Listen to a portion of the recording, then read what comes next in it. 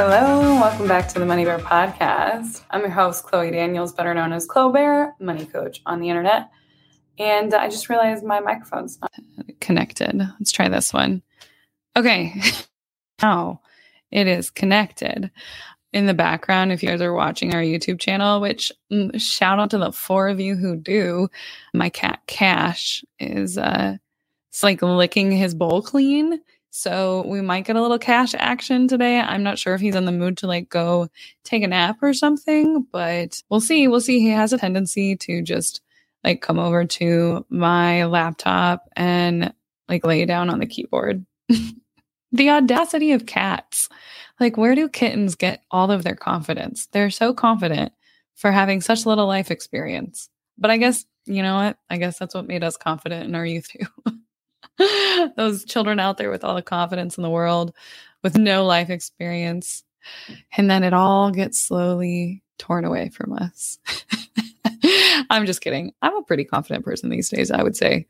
But it's something I've had to work towards because I used to be like that fake kind of confidence where it was like the fake it till you make it kind, where it's like very up in your face, throw it at you, show you just how confident I am. This like loud confidence, I would say, which was really a fake confidence for me because I was never truly happy. I was never truly confident. I was very insecure at that time in my life, but it's kind of like that you've got to fake it till you make it situation. And now my confidence these days, the older I've gotten, the more therapy I've gone through, you know, the way that I have built this life for myself, my confidence is a lot quieter now, where it's just like, yeah, I know I'm the shit. I don't have to prove it to anybody. And I will say I have to remind myself of that when I'm dealing with like trolls. Every once in a while I'll get a nasty email or a nasty message, and you know, I'll have this inclination to feel like I have to prove myself to the person who's like clearly dedicated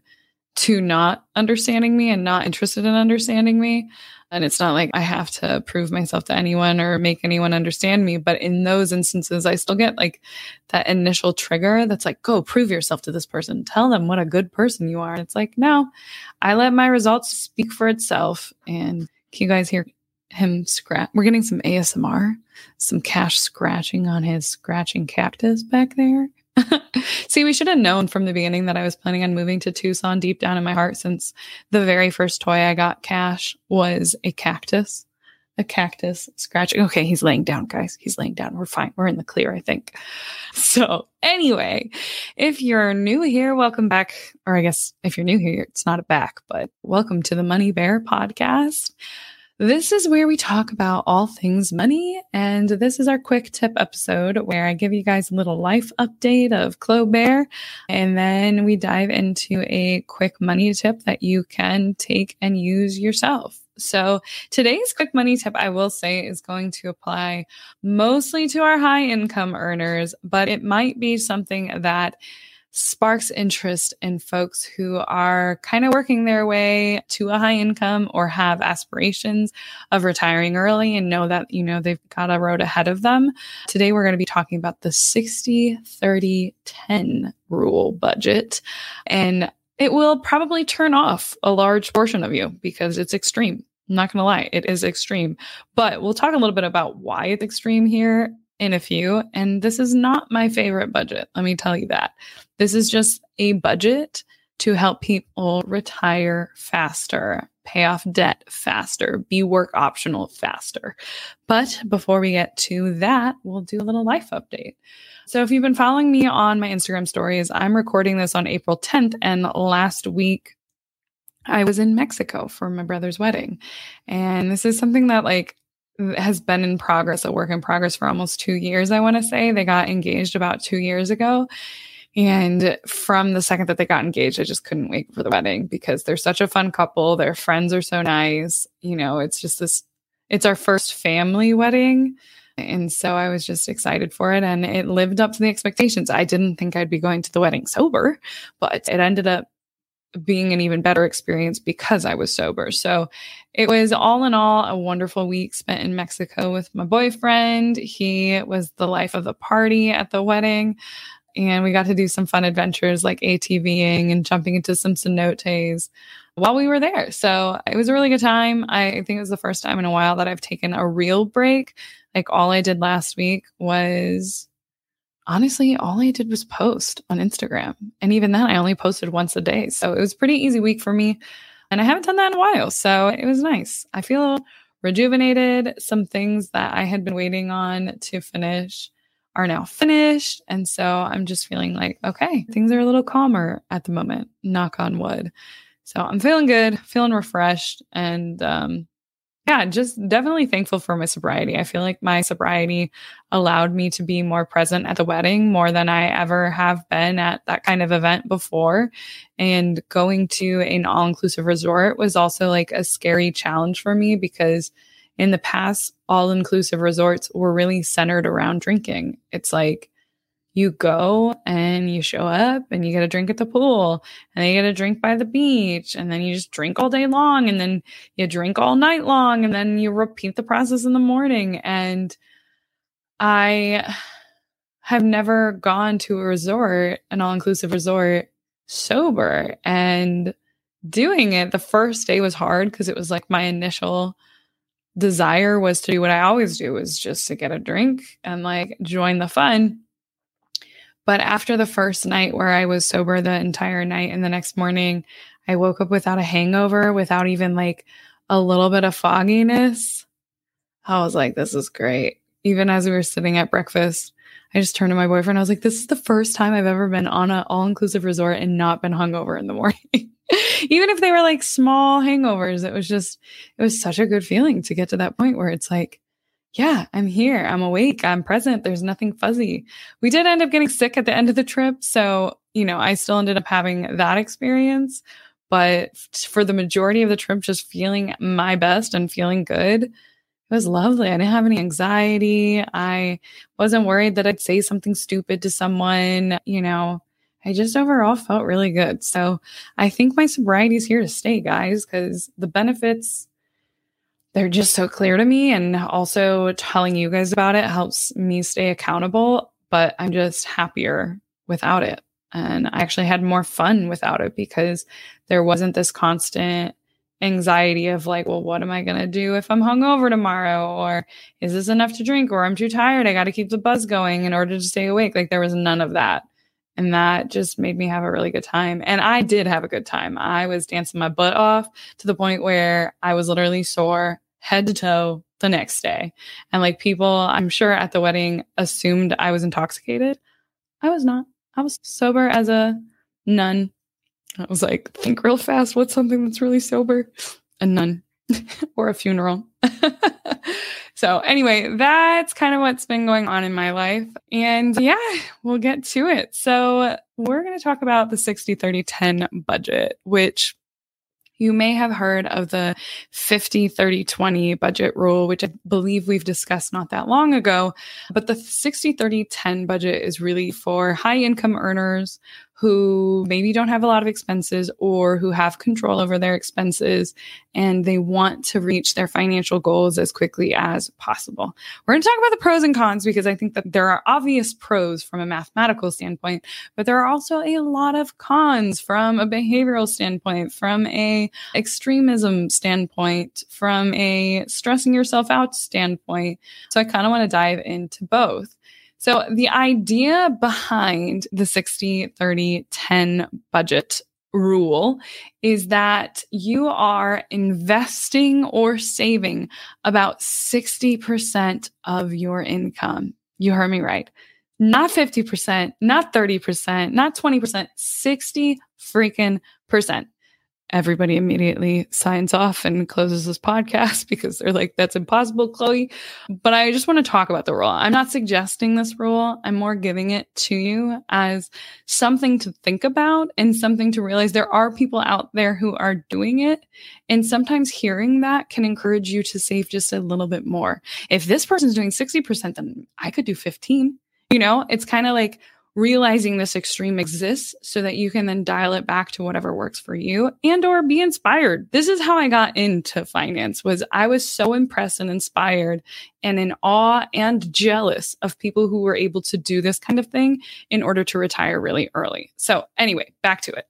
So the 60% of the 60 rule is that 60% should be saved or invested. 30% should be used for things like housing and food, those essential things. And then 10% should be used for discretionary spending. So like travel, shopping, subscriptions that you aren't like a necessity, things along those lines. It kind of like flips what we think of our income and our spending ability on its head. It's saying, no, the only thing that's available in your paycheck to spend is 40% of your paycheck. Everything else needs to be invested. Now, conventional investing advice is usually like you should be investing anywhere from 10 to 20% of your paycheck, depending on what your goals are. The 60% is clearly an extremely ambitious allocation, one that most people are not going to be able to do. I don't even do 60%. I think the most I ever was able to get to was like 50%. Maybe at times in my journey, I was up all the way up to 60%, but that's because I was making a lot and I was decreasing my expenses as much as possible. But I do recognize, and I'll say it over and over again, that it's not a realistic goal for everybody. But the idea behind it is for folks who are really ambitiously attacking some kind of goal. And it may be that this is a rule that you use for a season of your life. Like I said, there were a couple of years where I was extremely frugal, even though I was making more money than I ever had before. But I was extremely frugal so that I could live off of 50% of my income so I could invest and save the other 50% of my income. I only did that for like 2 years, guys. Imagine what could happen if you decided to take a rule like the 60-30-10 rule, obviously adjust it in a way that works for you, but really beef those investing and saving goals up to the extreme just for the short term while you're saving for a big goal, while you're trying to catch up on your retirement, while you're trying to do a combination of retiring earlier, get on the fast track. We know that if you're able to get $100,000 invested by the time you're 30 years old, you're going to have millions in retirement, no matter what. But if you're 28, 29, 20, 30, 31, and you're like, oh shit, I'm not there yet. And I need to like do as much as I can for the next couple of years so I can chill out a little bit later on in life. This is the kind of like rule that will be helpful for achieving those goals. So because we know that saving those large quantities early on in our investing career can be so impactful and make our journey a lot easier, well, this may be something that you want to consider. And what I really like about it is that you have to really look at your values. You have to if you're trying to live off of 50% of your income or 40% of your income or whatever the amount that it is, you're really going to look at your expenses. I have never cut so much.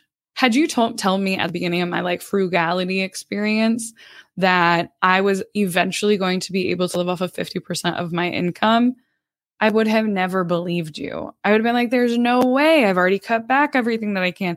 Do you want me to live off of rice and beans forever? Do you want me to suffer? But the thing is, I really got clear on what I valued the most, and I allowed myself to spend money on the things that I valued while cutting back ruthlessly on everything else. And so I kind of like it in terms of going to one extreme only to eventually pull back and find your happy medium. Do I think that this is a sustainable long-term rule?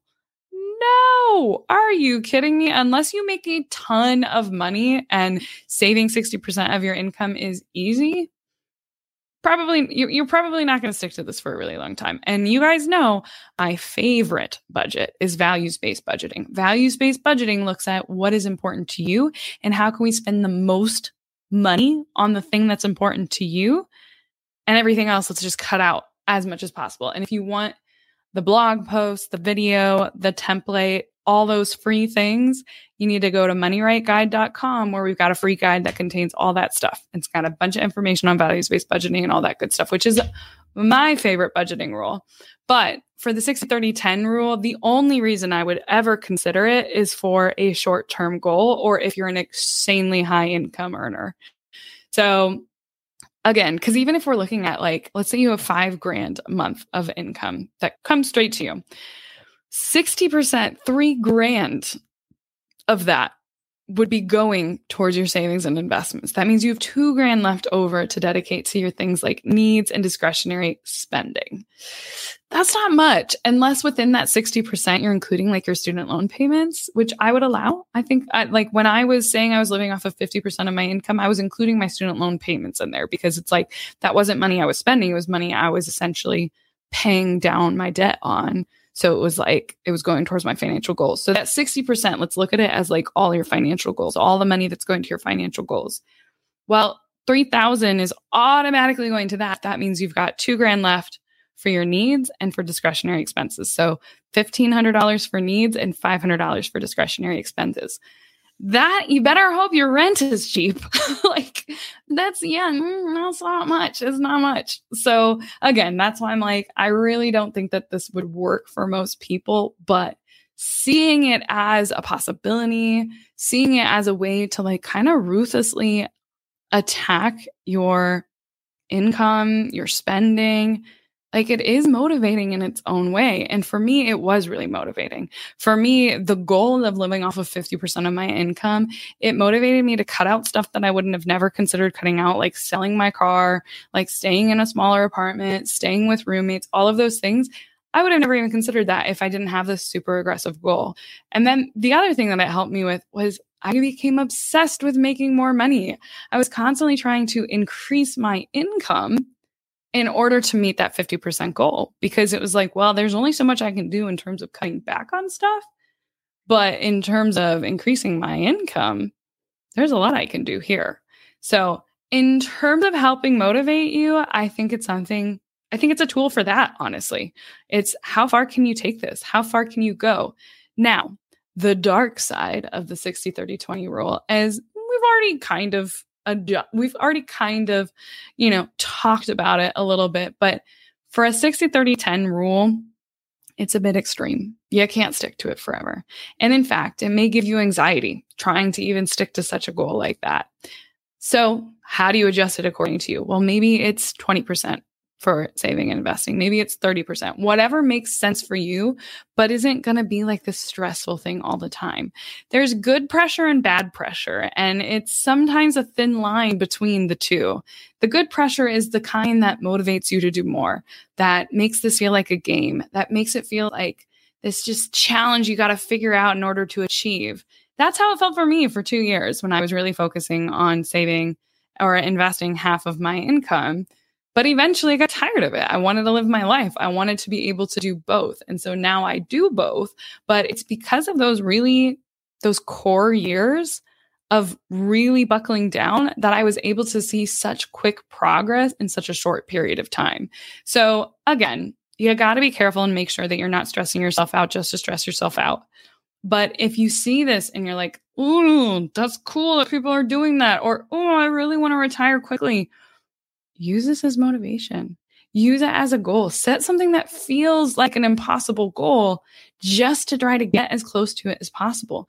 I promise you, you will be blown away by what you can actually achieve. When you set those hard goals, when you look at, like, when you have that set in your brain, you just think differently. You just approach things a little bit differently, knowing like, I'm trying to save 50% of my income, so we're going to have to say no to getting nails done this month, whatever it is for you. So anyway, I hope I didn't completely lose you guys with this rule, but I like talking about it from a standpoint of motivation, because I think from a motivation standpoint, giving yourself a rule like that can be a game changer. So that's all I got for you guys this week. Let me know what you think of the 60-30-10 rule. Is this something you would ever try? What would be your version of it? Like, what do you think you could do? What do you think is achievable for you? About that over at The Money Bear on Instagram, or you can always DM me at Chloe Bear Money Coach on Instagram as well. And I'll see y'all next week. Bye-bye. you so much for listening to the Money Bear podcast. If you've made it this far, do us a favor, take 2 seconds, rate, review, and subscribe. It seriously means the world to me. And if you just take a sec to do that, I will appreciate you endlessly. And if you do, let me know on Instagram and I'll thank you personally. So got that. And of course, since we were talking about anything financial on this show, please note that nothing on this show is intended as financial advice. I don't know you, unfortunately, and because of that, I cannot tell you what to do with your money. You got to work with a financial professional who knows your situation, who is preferably a fiduciary, and keep in mind that everything that we talk about on this podcast is for education and entertainment purposes only. It's all my opinion. So there's that. If you want to see our full terms and conditions, head on over to the show notes. And while you're there, we've got free resources for you to get started on your money journey down in the show notes as well, including a free guide to help you with your budgeting templates and budgeting tutorials and investing 101, understanding the different accounts that are out there. All that good stuff is inside of my free guide, which is also available at thelazyinvestorscourse.com/guide. And if you're ready to take our relationship to the next level, I am also hosting a monthly investing class. And that investing class, you can find the times we're offering it this month at thelazyinvestorscourse.com/webinar. That link is in the show notes as well. And that's where you have the chance to meet me live and ask those money questions live. It's a good time. We've had over 20,000 people as of recording this join or register. And yeah, it's always nice to meet you guys. So I hope to see you there. Again, all that is available down in the show notes. So thank you again for coming and listening. I appreciate you, and I'll see you next week.